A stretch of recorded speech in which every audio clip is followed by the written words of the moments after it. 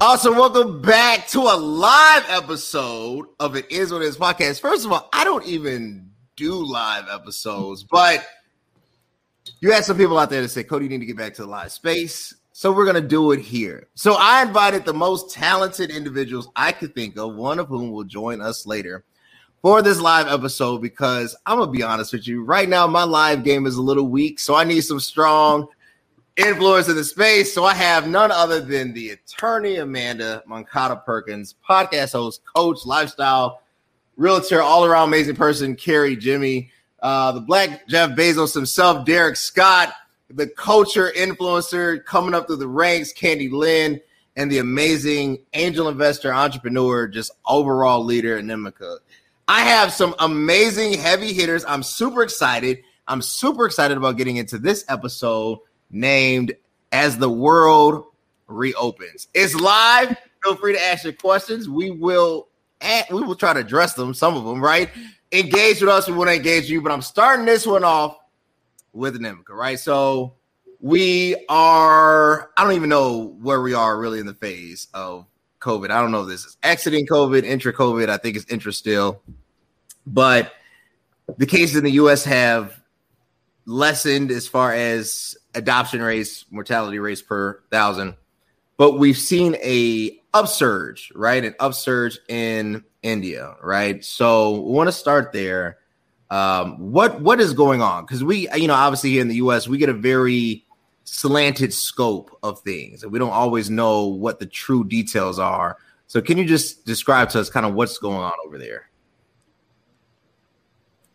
Well, the situation is kind of scary. We just had the second wave, and it was obviously we were not ready for that. But we also kind of let our guard down, and we thought that it was over. We opened up last year in November, December completely, especially in Mumbai, and things obviously got out of control and cases were rising. So we had to kind of control that. Now that we have the vaccine and we have everything, but it's just, we also have too many people, and it's hard to control when you have so many. It's 20 million people living in a city, and that's so tiny. So the fact when it comes to social distancing, it's not even we don't even know what that is. We don't know how we can do that in a city like Mumbai. So that's one thing. We opened up. People just kind of let their guard down. People were roaming around like it didn't exist. So, and also there are people making this mistake when they get the first shot. They're like, okay, I'm now vaccinated and I can just go around without wearing my mask and I can just be like free. But you have to wait for your second shot, and you have to wait that whole course of time to actually roam around freely. So I think it's funny because the episode is called Reopening, but I feel that Mumbai, India, we are far from reopening because it's just a huge mess at the moment, but we're trying to sort it out. It's going to take us a while.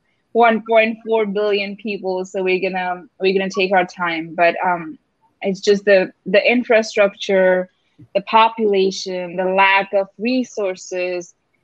So we're struggling at the moment. Yeah. What is the role that the U.S. should play? Is it become a heavier supplier? I know I listened to Biden today. He talked about, because AstraZeneca is not approved over here, and talked about since it was developed over here, we can, use it to aid our allies in other countries. Is it just you need an influx of just really help, medicinal help administering this, therefore shipping more of our supplies? Do you think that will be a good solvent? I think, yeah, more than that. I mean, Germany came up, they helped with supplies, oxygen. So many other countries helped as well. But I think more than that, I think media plays a huge role of just trying to, we're going through something. Yes, we understand. But I think less of that and more of support. And every time I watch any world news, it's just India is struggling, help this, do this. But what are you exactly doing? We need action and execution. So I think media plays a huge role in trying to, make it look worse than it is. Yeah, it is bad. I understand that. But instead of doing, just being the, devil's advocate, like, okay, this is going on and this is bad. I think you need to be more supportive, and obviously supplies, any kind of support that we require, instead of just, blurting it out like, okay, India is struggling. Okay, we understand that we were not ready for this. But you can be more supportive when it comes to other things like remedies or vaccines, things like that. Awesome. Amanda, just to piggyback off that, do you think in your legal advice, we're moving too fast, right? Like, and what I mean by that, so like, I was confused, I was like, okay, look, masks are here to stay. It is what it is. I kind of got adjusted to this. And then over the weekend, Biden was like, look, if you're fully vaccinated, you can go back to normal. And I'm like, I'm fully vaccinated. I'm breathing on everybody. You know what I'm saying? So like, you almost get this sense like, am I being lied to? Because it's like 2 weeks ago, you were saying, even if you're fully vaccinated, there's a 8,000th of a percentage of a chance that you could catch this. And now it's like, don't worry about it. The numbers are on your side. What are your thoughts? Yeah, definitely. I mean, before I comment on that, Derric, let him know you are not the Black Jeff Bezos. You are the one and only Derric Scott. Okay. Jeff Bezos wants to be like you. I keep telling them, But no, that is like a really real question, because it's like the CDC has changed course ample time during the course of this pandemic. And I completely understand that, we're learning as we go. So the information does change, but it is kind of like, you just said, keep your mask on. Now, which is it right now? Are we not wearing a mask? So there's a lot of confusion right now, and rightfully so, because the message keeps changing. As for me and my house, in the name of Jesus, we will be wearing our mask when we go out around people, because frankly, I want to know that we really know. Right. And yes, we've been fully vaccinated, but we don't know what other people are doing. And there's still a chance that we can, remit this virus to an unvaccinated child that's in our midst. You know what I mean? So what we do feel comfortable with doing is knowing that if family members have been vaccinated fully, then we don't mind being around them unmasked. But for other people and their safety, until we really know, until they double down and they know, and my doctor says to me, hey, you can go unmasked, then I think we're going to still operate and with caution, frankly. And I suggest that other people do the same, because we just, messaging has been too fickle. I totally agree. I honestly don't. I think we have to proceed with caution. I think it's a rushed feeling to just throw yourself back out there. And obviously, like me, I'm active. I want to be out. I like people. I want to be, in venues and concerts. But if the possibility of you could possibly hurt somebody that you never came in contact through this, biological transfer, I think just being safe, right? I'm not saying shut it down. Obviously, we have to reopen economically, socially. Right. We have to move toward that plan. But I do think I'd rather have baby steps than large errors, right? And I think right now it's more of economic pressure, like, hey, Biden, get the country open, So I totally agree. Let's shift. If I may say just one additional thing on that point too, is like a lot of stores are opening too, and restaurants are reopening as well. And they're saying you don't have to wear your mask. We're going to use the honor system. Just let that sit for a moment. So my thought is you still want to be careful, because people don't already want to wear the mask. So now that we know that they're going to be unmasked and places and public places, you kind of want to operate with caution. So there's that. Perfect. I totally agree. Can I jump in on that? Because I agree with Amanda. And as an employer, I think one of the challenges that we have and businesses have across the country is, what are those workplace standards as people return to work, right? Because there's a liability and there's a risk if you allow people to just come back into the workplace and you don't have a set of sort of standards with how that rollout happens, right? And so even in where I am, like, we're having a conversation about employees that are vaxxed, and then those that don't want to vac, right? And we can't ask you whether or not you're vacking or not. Most folks are voluntarily, saying, I went and got the vaccine. And maybe the folks who aren't volunteering that information haven't. But the reality is not everybody's going to go out and get the vaccine. And so if you rush everybody back into the workplace and say, we're just going to be no mask, everybody be in their office with no mask, right? There's a certain number of employees that we're putting at risk, right? Regardless of whatever their reasoning or rationale is for not going out and getting the vac, without enough data or evidence from the CDC that if somebody is vaccinated, that they can't transmit the virus to someone who's non-vax, right? And so I think what many of us are concerned about is sort of this backpedal from our political leaders, where they were really like 100, going 100 miles an hour in one direction, and then sort of took this pivot to say, okay, no, like, everybody take your mask off. You're good. Like, no need to mask. And our governor in Michigan is under a lot of scrutiny, because she was one of those individuals, right, at one point where Michigan was sort of the gold standard for shutting the state down. And now she sort of, took a full 180, gone in a different direction to say, like, let's use the honor system. Well, the honor system's not, if we were going to use the honor system, folks wouldn't have had the virus in the first place, right? Because folks would have stayed home and we wouldn't have needed shutdowns. And so I think we're going to have to work out what a normalcy looks like in the workplace, because I think workplaces, businesses, restaurants, and other folks are going to still be mandating policies, and they have the right to do that, regardless of whether these mask mandates are lifted. I totally agree. It's almost like I don't think, this return to normal, I just don't see it happening. I say it's the new normal, right? Like, you can't undo what has been done. I think there will be new viral threats, right? I think that proceeding with caution and creating basically a process flow that you can't future-proof it, but I do think you could get pretty close to appreciating human life, right? And valuing it, even over profit in some instances, but I totally understand. But you mentioned it, so I want to take a hard pivot there. Arizona, and really all of the South, but let's start with Arizona. So Arizona has begun their recount of the 2020 election. Are we done? Can we please exit out of this? I mean, what is going on? Arizona's begun their recount.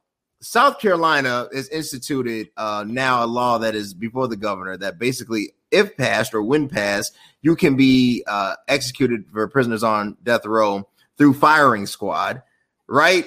So, Derric, I'll start with you. I want to hear everybody's thoughts on this. What's going on? It seemed like, we got to a point, it was like, okay, let's move forward. And now it's like, somebody's like, no, we're throwing this back. What is going on here? Yeah, so, I've got a lot of opinions on this, but your show's only a few minutes long. And I think the reality is, right, we're going to see Georgia kicked it off, right, with voter suppression laws, right? And we're seeing an attack on our democracy and an attack on the voter, sort of the integrity of our voting system in America. And so I think what we're going to see, right, is a large attack to take the focus off of what the Democrats can do in office over the next few years, by waging wars that have nothing to do with getting our economy back on track, have nothing to do with, these witch hunts that we say, like, we're trying to do what's in the best interest of the country. Like, all of this is to position a party 3 years from now, 4 years from now for the next campaign, and not even 3-4 years from now, but we're talking about the midterms coming up really soon, right? All of this is to position where we are. And then let's not take for granted that the census just took away some seats from some of our states, right? So our census just added a few seats to some red states and took some seats from some blue states. There were some blue states that picked up, but the net, right, benefited red states. And so I think a lot of this is posturing for the next 2-4 years. And I don't think we're done with seeing Donald Trump come out, or whatever the remains of Trump is. I don't think we're done with Donald Trump. Like, we're not finished with the guy. Like, he's going to come back with a vengeance. I don't know if that's, presidential campaign, or if that's some other vengeance that he comes back and manifests itself in a whole, group of cronies that are a ticket that they send, to the try to send to the White House. But we're not done with them. Carri, what the heck is happening with Georgia? So Derric hit upon it. He said, hey, look, it started in Georgia. You're an Atlantean, right? You live in Atlanta, Georgia. Why is your state just bent on, going backwards? Yeah, I think they were so upset that the state turned blue. So, and that hasn't happened. I don't think maybe more than 20 years. So I think that some opposition had to come from that. So a lot of organizations like the one I'm a part of, the National Coalition of 100 Black Women Metropolitan chapter, we are all trying our best to advocate for that to not be passed. But it seems like there are some other hands that are much higher that are, forcing this to go through. So I don't know. A lot of people are just on foot right now. A lot of people, a lot of senators and people in different advocacy groups trying to prevent this from happening. But I really just think it was just some hateration because we turned blue. So there's like, well, wait, what? So, so I don't know why this is happening, but I just know that I encourage everybody that's in Georgia and other people who are part of advocate type organizations and who are lobbyists or whatever to really step up and stand up for this not to be passed. This because it's kind of ridiculous. So it is. Yeah. Candi, Texas, right? You reside in the South as well. So is this just kind of a game plan, right? Is this just a strategy Derric mentioned, just kind of creating posture or really a political agenda for future elections? What's happening on the booster? Like what do we not see? I'm in Chicago, so when I turn on the news, I see WGN, right? I see, Chicago stuff, I see the Bulls not making the playoffs. I don't really see everything that, kind of leads outside. I got to turn to CNN and MSNBC to really get a true national landscape. What's going on in Texas?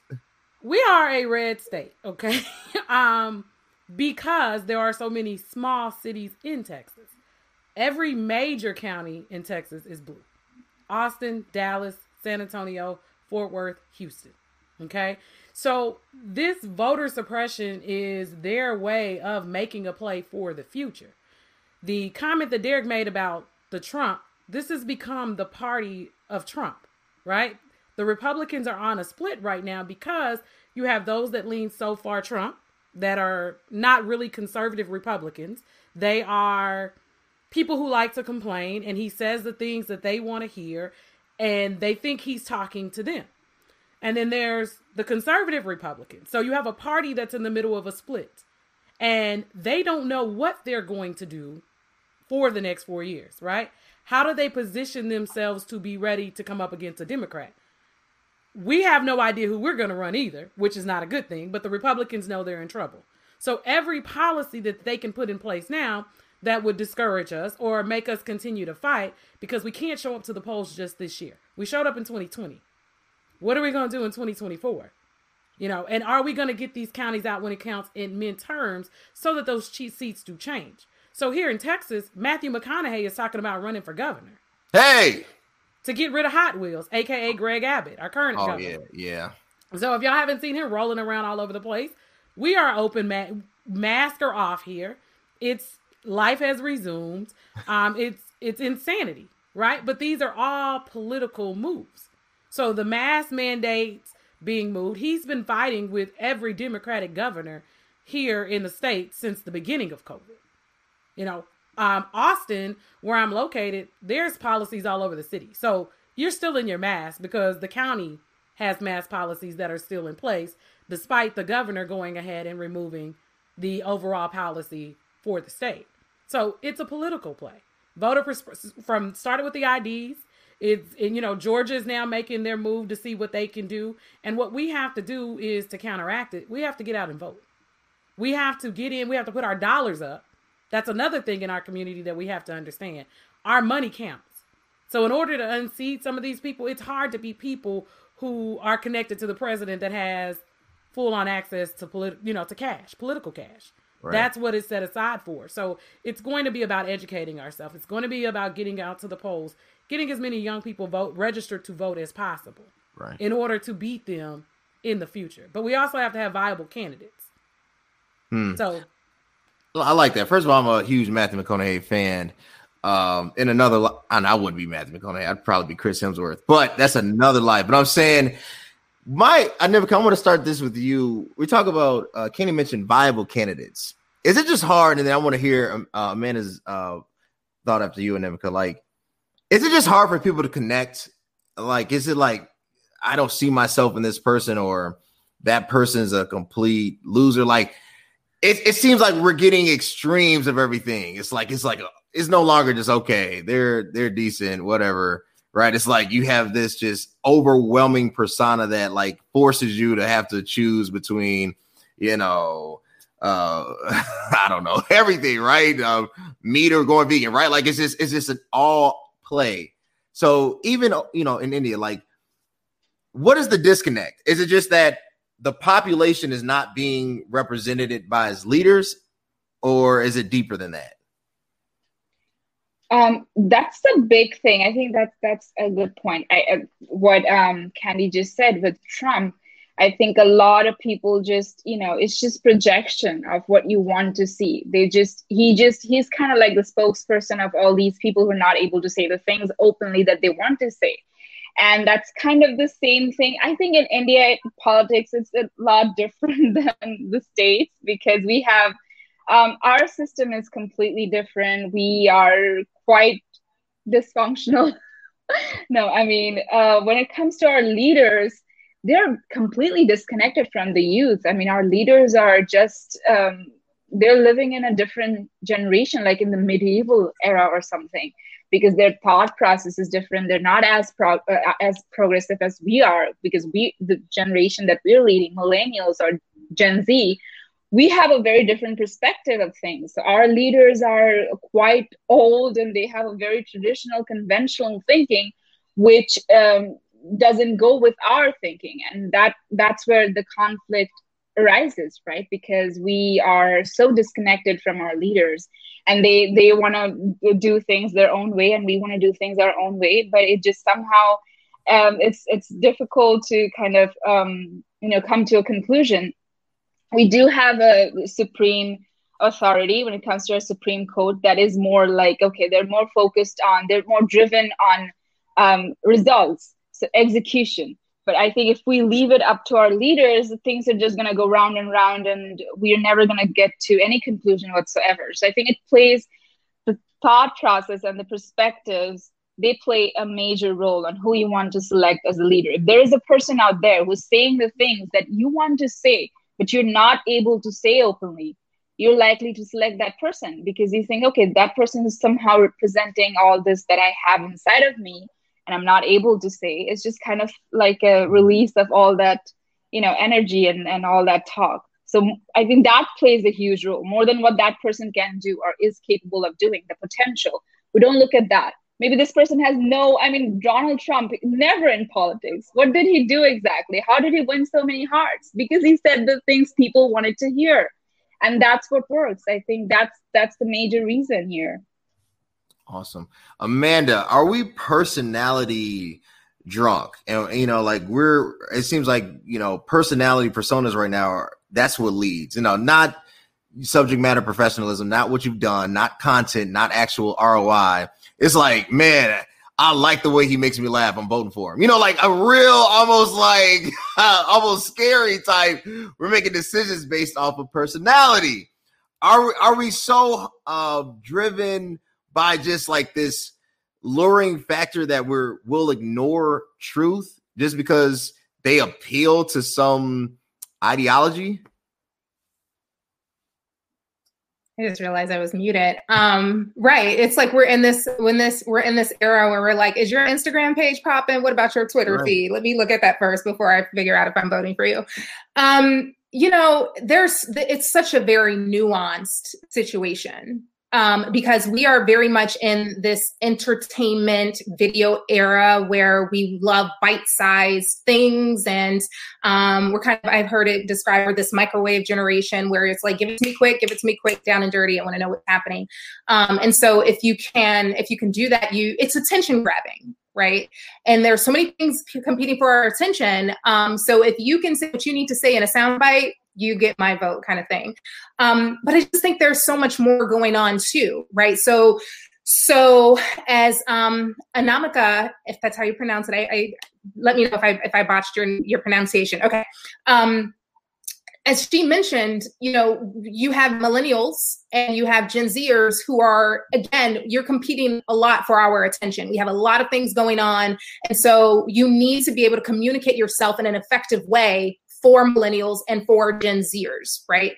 And so there's nothing wrong with that. It's just you need to kind of acclimate to the environment. You need to get your message out in a very dynamic way. So this is why people like AOC tends to be very effective with communication strategy, because she's on TikTok, or I'm not on TikTok, but she's on TikTok for Gen Zers. She's on, the streaming platforms, Instagram. She does IG lives all the time. And she's kind of giving us a download on what's happening, right? And it's just engaging.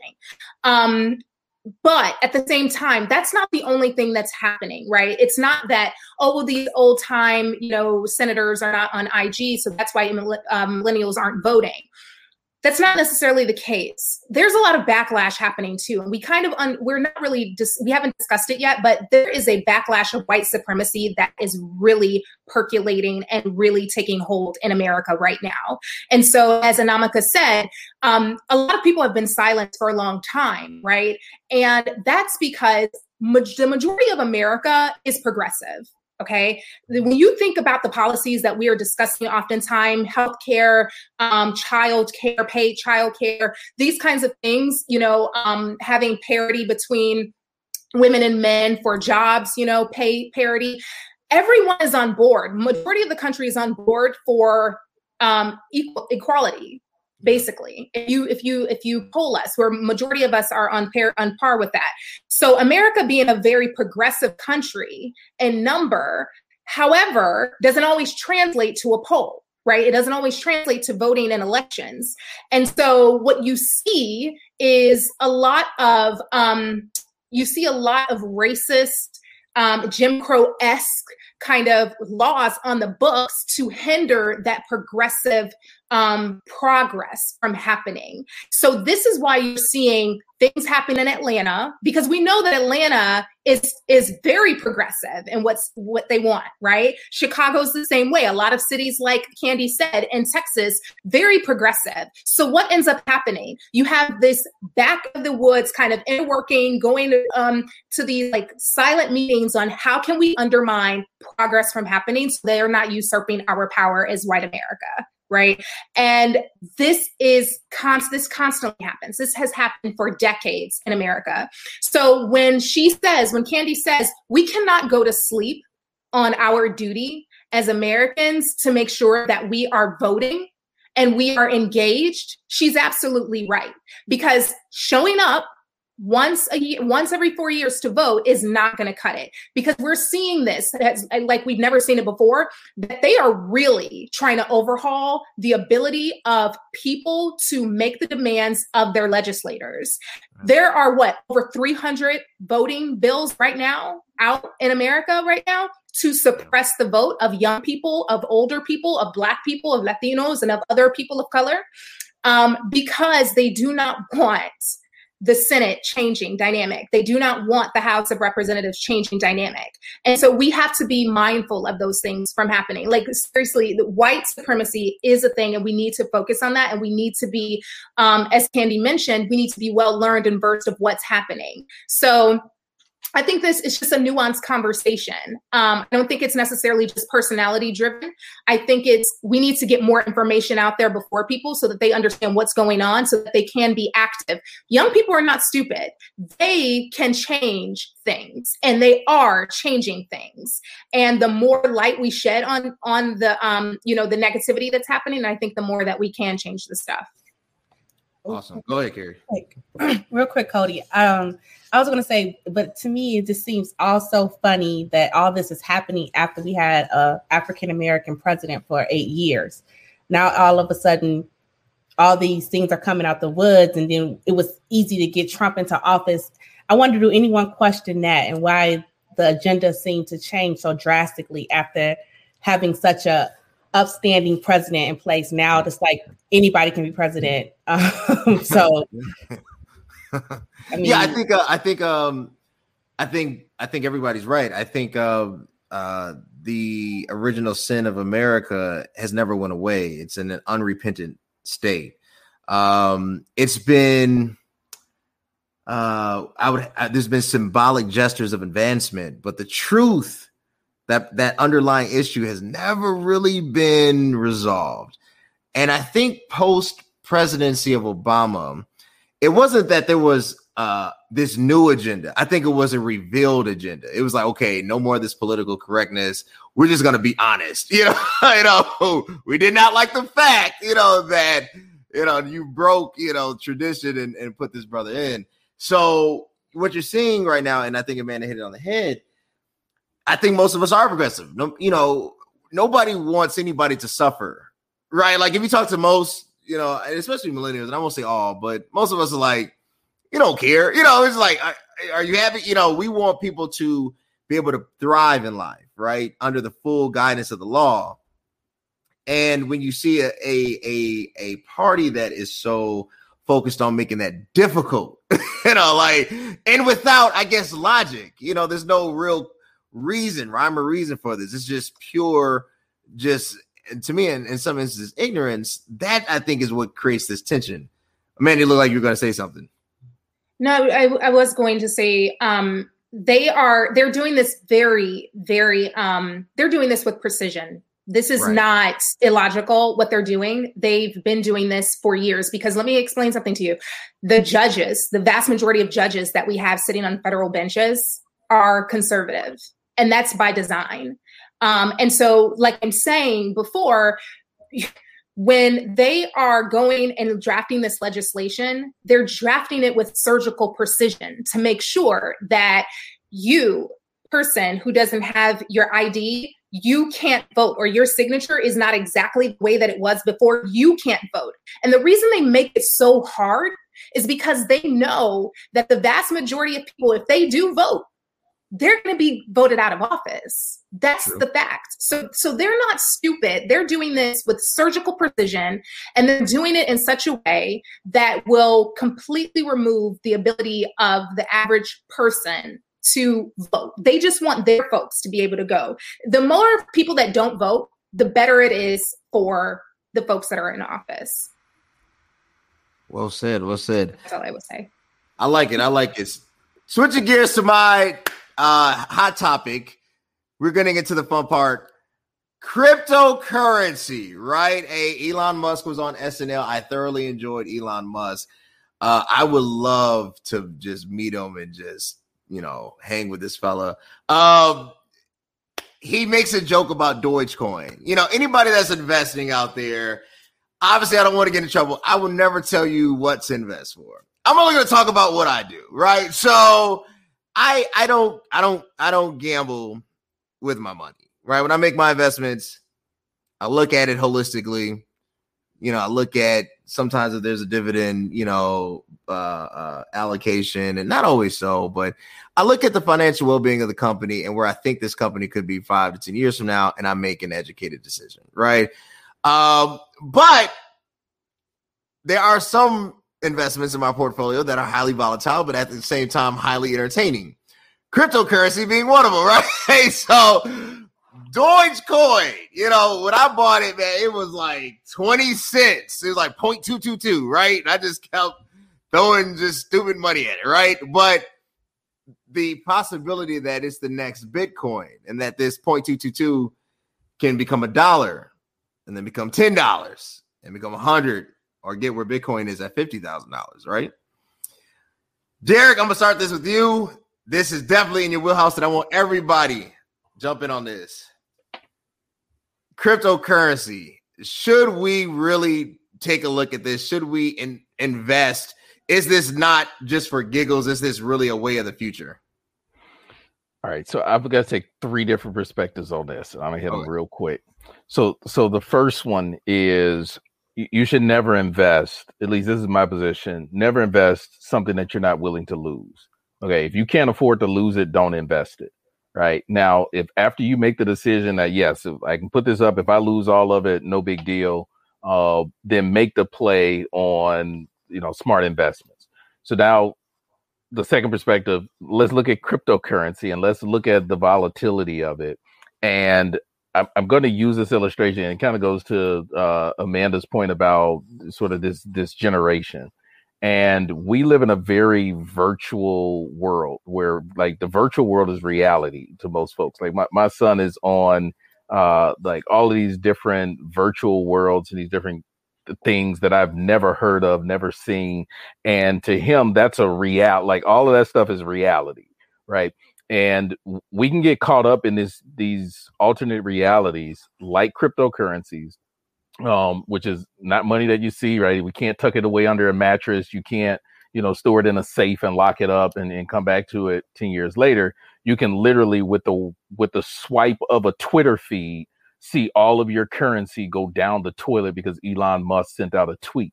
And so I think, right, that level of volatility is something to not only be sort of concerned about, but it's also something to pay attention to, because there's somebody at the end of the day who's controlling the strings behind which cryptocurrencies are going to sort of take off and which ones aren't. Now, with that said, do I think it's going to be the wave of the future? Absolutely. Folks are dumping money into cryptocurrencies. And like, if you were one of those early adopters of Bitcoin, like a few of my buddies are, I just saw a buddy cash out at $1.2 million, right, of his initial investment in the Bitcoin, and said, I quit my job last week and I'm sort of retiring at 37 and I'm just going to like invest in a whole bunch of dumb stuff, but I got money in the bank to waste. So like for folks that have been early adopters, like there's a gain. And I think we're going to see more and more globally trading with cryptocurrencies where folks are going to see things like Dogecoin and Bitcoin and other cryptocurrencies like take off exponentially. However, my concern again is like with the swipe of a button with a click, like those currencies are gone, right? We saw a guy, I don't know if that was you and I that talked about it, but we saw a guy who has, I forget the number. It's like an astronomical number of like $23 million in Bitcoin in his digital wallet that he can't access because he forgot his password, right? Oh, yeah. And he's got one more attempt, right, to get into his digital wallet to access it. Like that's ludicrous that, you could literally lose money in a virtual world that goes and disintegrates into space somewhere. So I think understanding those challenges, right, I just encourage people to proceed with caution, but understand like there is a market for it. Like get in, get out. Don't, just like any other investment, don't be stupid. Don't throw away anything you can't afford to waste, right? Because it's a dangerous game. Right. Panel thoughts. Yeah, I was just going to say really quick, don't invest in anything that you can't afford to lose, except for, I guess, your 401k. Please do invest in your 401k. And the other thing I would say is with Bitcoin, and just to Derric's point, it's so volatile. It's not regulated. There is no reliability there. So don't dump your retirement savings there. And realize that though there is a market, it's a very fickle market. So you think you may get in and have a buyer for $1.2 million, but you may not, right? And you can't use Bitcoin or Dogecoin to go and buy a McDonald's cheeseburger. Just kind of keep that in mind too. So if you are going to put your money in there, like Derric said, I would get in and get out quickly. It's extremely too volatile and you can't make any long-term commitments using it. So perfect. Panel. Candi, look like you want to jump in here. I would say, so I'm kind of hesitant, right? So I watch the market, but I don't play the market. And what I'm kind of looking at for people who don't really understand it, right? You have to understand long-term, short-term. And that's what everybody is saying. And like in the simplest form for people, you need to understand the market before you jump in the market. And I think that's what we're seeing with a lot of people. You see this is what they're making a lot of money in. Let me get in the game. Robinhood has allowed a lot of people to get in the game, even on Cash App. They will give you a few dollars to get started, but you really need to understand how the market works. And for me, I'm kind of treating things like I treat Vegas. I'm only putting so much money down on the table. And once it's gone, because it's a gamble. And I don't think people understand that about the stock market. If you have $50, most people got $50 to waste. Start there. Start low and work your way up. And then like getting these there are groups on Facebook where people are teaching you how to kind of play the market. That's what I would suggest for people because it is a good way to get paid. The Mark Cubans of the world got paid early investing in some of the technology aspects of things. But you need to really understand the market before you get out here playing games. And I think that's what people don't understand. And there are a lot of people to teach you. So use the people around you. Like he said, Derric said, his buddy has made the money. Well, you probably need to get in whatever group he's in on Facebook and ask him, because there are people who watch it all day. It's too stressful for me to watch my numbers all day long, as he said, because I don't want to lose my money. So, but for other people, I go in and I watch it and I be like, okay, today may be a good day in the market. It's high, it's low. It's really about understanding it and connecting with a circle, because there are circles of people of color now. We're getting in this market. And that's why government is acting the way it is, because we can't come up that way too. That's scary for them, right? Because we weren't doing stocks like that. That's true. Yeah, Candi hit it right on the head, right? Like we see people who are excelling, right? And some people just take the risk and jump in, right, without asking questions. And that same, like I threw out the example, that same buddy, like he lost $50,000 on a trade very early, like on an investment. Like he went in like kind of head first and lost $50K. And he'll be the first to tell you, like I made a whole bunch of stupid moves, but I took a whole bunch of big gambles, right? And my big gambles were, like, I had money to play with. Like he's a trust fund baby. His father passed away at a young age and left him a ton of money. And so like it, for him, it wasn't a losing, like he had money to lose, so to speak. But if he struck it big, right, he was going to win. Like some people out here don't have that type of money to play with, but they're trying to play the game with people like that. And I think that's what makes it dangerous, is when you don't understand it and you get in, sort of jump in feet first, and then you wind up losing, big. And we've got, like, you're competing with companies, you're competing with hedge funds, you're competing with folks who have the ability to control the market, literally with an announcement, like with a tweet, right? And I just think that's really, it's really dangerous for somebody like Elon Musk to be able to drop Bitcoin 20% because of a tweet that he claims was an accident. Like I didn't intend it that way, and even after the market rebounded, it didn't recapture its full 20%. So I think folks have to be cognizant, like when you make an investment, like there's somebody who's controlling the strings, and you need to watch the money move, right? If I see Warren Buffett, for years, last 13 years, I've watched Warren Buffett. And in 2019, Warren Buffett started liquidating all of his cash. I said, you know what? Something's getting ready to go down in 2020. I don't know what it is, but this dude's got a lot of cash assets. I'm about to start selling all of my stuff. And in February of 2020, what did I do? I sold over 80% of my portfolio. Like, thank God I sold 80% of my portfolio, because literally 2 months after I sold my portfolio, the market, or 2 weeks, the market went, belly up. Right. And so I think you have to watch, certain players and what they're doing with their money. You got to watch when certain folks are making moves. And we've got regulators and senators now that are playing the games. Right. And folks, are doing all this insider trading. And if you're not connected to one of these groups, when you see those moves happening, then I'd encourage you to start small and slow, and then work your way in until you find those folks that know what they're doing, and then ride the wave with them. That's it. It's like playing spades. If you're not good at it, that doesn't mean you shouldn't do it. You just need a spades partner. So when the ace of spades comes around, you can call it, right? So that I totally agree. I watch Warren. How Warren goes is kind of how I go. I don't go, but I do. I'm not gonna lie. Deutsch, let me stop saying that. I'm not gonna lie. It's funny. I think it's because when I invest in whatever cryptocurrency, I don't even expect it to win. It's kind of like throwing like pennies in a wishing well. But if one of those pennies hit, if that penny keeps getting larger and larger, I'm gonna stop doing it. No, but so anyway, so one of my last questions, I'm super excited about this. Sometimes I throw fun questions in here. We've had a very interesting last week. We dropped J. Cole dropped his new album. If any of you haven't listened to it, go check it out. But before that, as we resume, all right, a lot of people have gained COVID love, gained COVID adage, right? I think that's the best way to say it.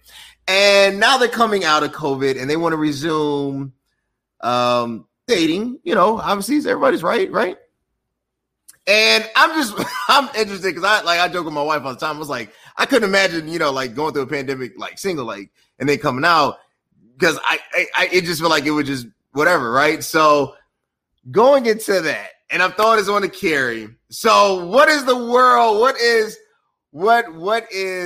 this nuance I'm saying, because I'm telling you, between watching the Breakfast Club and watching all this stuff, it's just a lot of hilarity out right now. So what is kind of out there? I don't know. I mean, I feel differently a little bit. Sure. I feel like COVID kind of evened the playing field for a lot of people, because you were able, you had online dating that picked up 100%.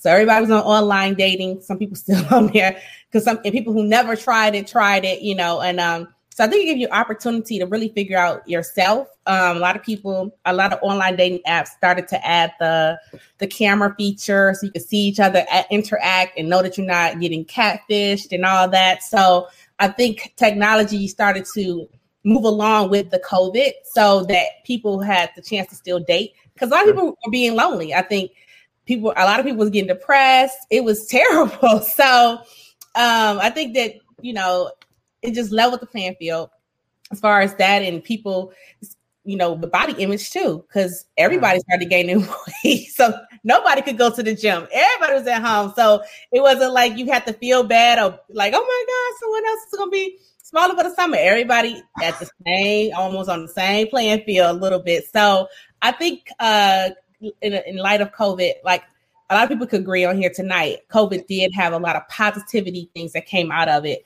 And I think that for the love scene, that was one, because I know a lot of people who are in relationships now. I saw a lot of more marriages after COVID in this season right now. And of course, we saw a lot of pregnancies. So I think that it was a time that people got a chance to really bond and find themselves. Even though it seemed like we were separated, some way we were connected, if that makes sense. Because everyone was trying to look for something like, let's have Zoom parties. Let's do this. You were looking for something to find that human connection. So I think it kind of made it better for certain people, get them out their shell. And I think people who probably would have never found someone on online dating, because not only does online dating open you up to who's around you, but it opens you to the world. You can meet people in Africa. You can meet people anywhere in the world and find someone the love of your life you never knew you would never met. So that's true. Perspective. I never thought about that. It did bring about equality, because you can literally connect with anybody in the world. Yeah. I don't know. Look, it did wonders, because I didn't have to go. I didn't have to pay for food when I took my wife out. I didn't have to, it saved me a lot of just headache, because like now I didn't have to be creative. I had a real excuse. I was like, babe, look, end of the world. Instead before I had to like look at a restaurant and be like, just going through. But no, that makes a lot of sense. That is funny. I'm not going to elaborate on that, but that is hilarious. So last question. I'm going to start with you, Candi. J. Cole's new album. I know you listened to it. I listened twice. Was it album of the year, like everybody's saying? Because I'm gonna be honest with you. I'm gonna take heat for this. Okay. It was good. It was good. Pride is the Devil is probably the best just grown song on there. Right. I think, but 95. It was nice to hear Cameron in the beginning. I heard Cameron. I haven't heard him in like 15 years. That's all I got to say. We agree. I was not, like, he dropped the interlude and we were like, okay, he dropped some bars. He talked about the comparison of Jesus and Nip and Pimp C. Shout out to the South, UGK fan for life. But I thought I was going to be wild. He was in quarantine. I thought he had time to make music. It was okay. I don't see him getting album of the year, but he's rapping against bubble gum rappers, so it's still possible. Yes.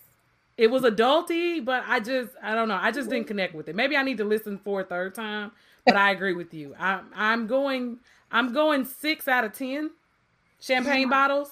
Yeah, champagne bottles, 6 out of 10. I agree. 6 out of 10. Yeah. Not bad, not great. Right. I agree. It's there. I thought Drake's What's Next was better than a whole. I didn't say that, not the whole album, but like, I was just like, this is not. It just wasn't. It wasn't the Jermaine Cole that I was looking for. Exactly. Right. And I think it's some of the beats were, because you're trying to ride the wave of storytelling over a great beat and trying to top your previous projects. I think that's the biggest things for artists like J. Cole, who's now a veteran in the game. You've taken so much time off, just like Kendrick, right? Wherever Kendrick is, he's taking so much time off. You're trying to put together a project that's perfection, but you're trying to stay current, relevant, and relatable. So that's a lot in one mouthful. And I just don't think, I think it's too much. The bar is set so high by yourself that it's just hard to reach it. So I think maybe the next project we will, because, it's like we get a great album, we get a okay project. We get so I think it goes in waves. I don't think it was bad. I just don't think it was great. And I think that you need to talk about things that are personal to you, but really matter to you. And I think that's kind of where J. Cole lost me. Gotcha. I like it. I think also what hurt him when DJ Khaled put out literally 2 weeks before Sorry Not Sorry with Jay-Z and Nas. Yep. I don't care what you say. You could be saved, sanctified, Holy Ghost filled, and be the bishop of 100 jurisdictions. But if you hear Sorry Not Sorry, something in you will click. I thought when I got done listening to that, I wanted to cry. Like I was like, this is life. This is life-giving. But look, I want to thank my guests. They have been amazing. From Derric to Amanda to Candi to Anamkia to Carri. They are absolutely the best. I'm going to start with Amanda where they can connect with her. And we'll go down to Carri, Derric, Candi, and Anamkia. Connect with these individuals because these individuals are doing places. They make me look good because I'm going to be honest with you. I make this stuff up as I go. But when I have these intelligent individuals on the forum, it is what it is. It just makes everything smoother. And I get all my advice from them, even my investing advice. I run it past Derric. That's why I don't go bankrupt. So I'm starting with you. Amanda, where can the people connect with you? Yeah, I never have a sexy answer for this question. And I've been on here for several times. So the way you can connect with me is on LinkedIn, Amanda R. Mankato Perkins. You can try to find me on Instagram. There is not much happening there, A.R. Mankato on Instagram. But, just look me up on LinkedIn. Look her up on LinkedIn. Shout out to Jared. Jared, we got to get back together, man. I'm ready. He's Carri, so ready. Carri, where can they connect with you? You can find me on all social medias at Carri Jemmi. That's Jemii, as my name is on here. And every Tuesday, I have a show called Let's Talk with Carri Jemmi. And that's at 7:30 p.m. Eastern Standard Time, 6:30 Central Standard Time. And this week we'll talk about financing tomorrow, actually. So you can join me for that conversation. But also my website is www.carrijemmi.com. If you want a little bit more details about me, and that's how you can find me. Perfect. I can't wait to be a guest. I've been looking at some of those episodes. I should have been on that one with those. I'm like, hey, I would have brought out. They did me bogus. And then where can they connect with you? I have a website, so it's just www.mynameanamikadutta.com, and also on Instagram, same, Anamkia Dutta, also on Facebook, same, LinkedIn, I'm not very active, Twitter, everywhere, just myname.com, you can find me. Y'all, she's a TEDx speaker. I didn't say that in the beginning because I did okay. But she's a real TEDx speaker. I went through about 20 versions of my notes and I was like, none of this is making sense, but I tried. But connect with her. Candi, where can they connect with you? You guys can connect with me at Candi K. Lynn. I am on Instagram and my link tree is connected. Also, I am Pull Up the Podcast on all platforms that you receive your podcast. We run every Monday on dfwiradio.com at 6 o'clock Central Standard Time. One of these days, I'm gonna be a guest. I know. We're ready. We're talking to the people. We're ready to go. I'm ready. We're gonna connect on that. I've had Duchess on. I've had Where's Black. You've had Black twice? Once. Okay. Yeah, I need to get him again though. Derric. Before you become inaccessible and, start living out in this, the West Coast and on private islands and all of a sudden you don't pick up my phone call, You know, we're hey, bro, I'm coming to Michigan. We're connected soon. You know, I'm vaxxed. There's somebody said I can go, so I'm ready to get out. I've been ready to get out here. Where can they connect with you, my friend? Well, you can find me on any social media platform. Just my name, Derric Scott. On Instagram, HopePusher24. And I do a once a month office hours with the CEO. So I am accessible, Cody. And that's where anybody can drop in. And I try to help folks pursue purpose and go after their dreams. And so you can drop in and just dialogue there. And I do want to say I am not the Black Jeff Bezos, because even though my wife's last name is Scott, I intend to keep her a very, very long time and my money. Always a pleasure, Cody. No, anytime. That was an expensive divorce. I try not to talk about people's divorces, you know, because I was looking at Bill Gates. I was like, man, he giving up some money for that. I was like, yeah, that would hurt. Oh, that's another episode for another day. But look, it has been amazing. It has been real. Connect with these individuals. And as you know, every Monday, whether I go live or not, there will be a new episode out. I might do this again. No, I'm doing this again. I'm not going to say I might do this again. I just got to get back to being creative. And sometimes that's a little difficult for me to be. So I appreciate my guests, and I appreciate all of you. Until next time, guys. Thanks. Thank you.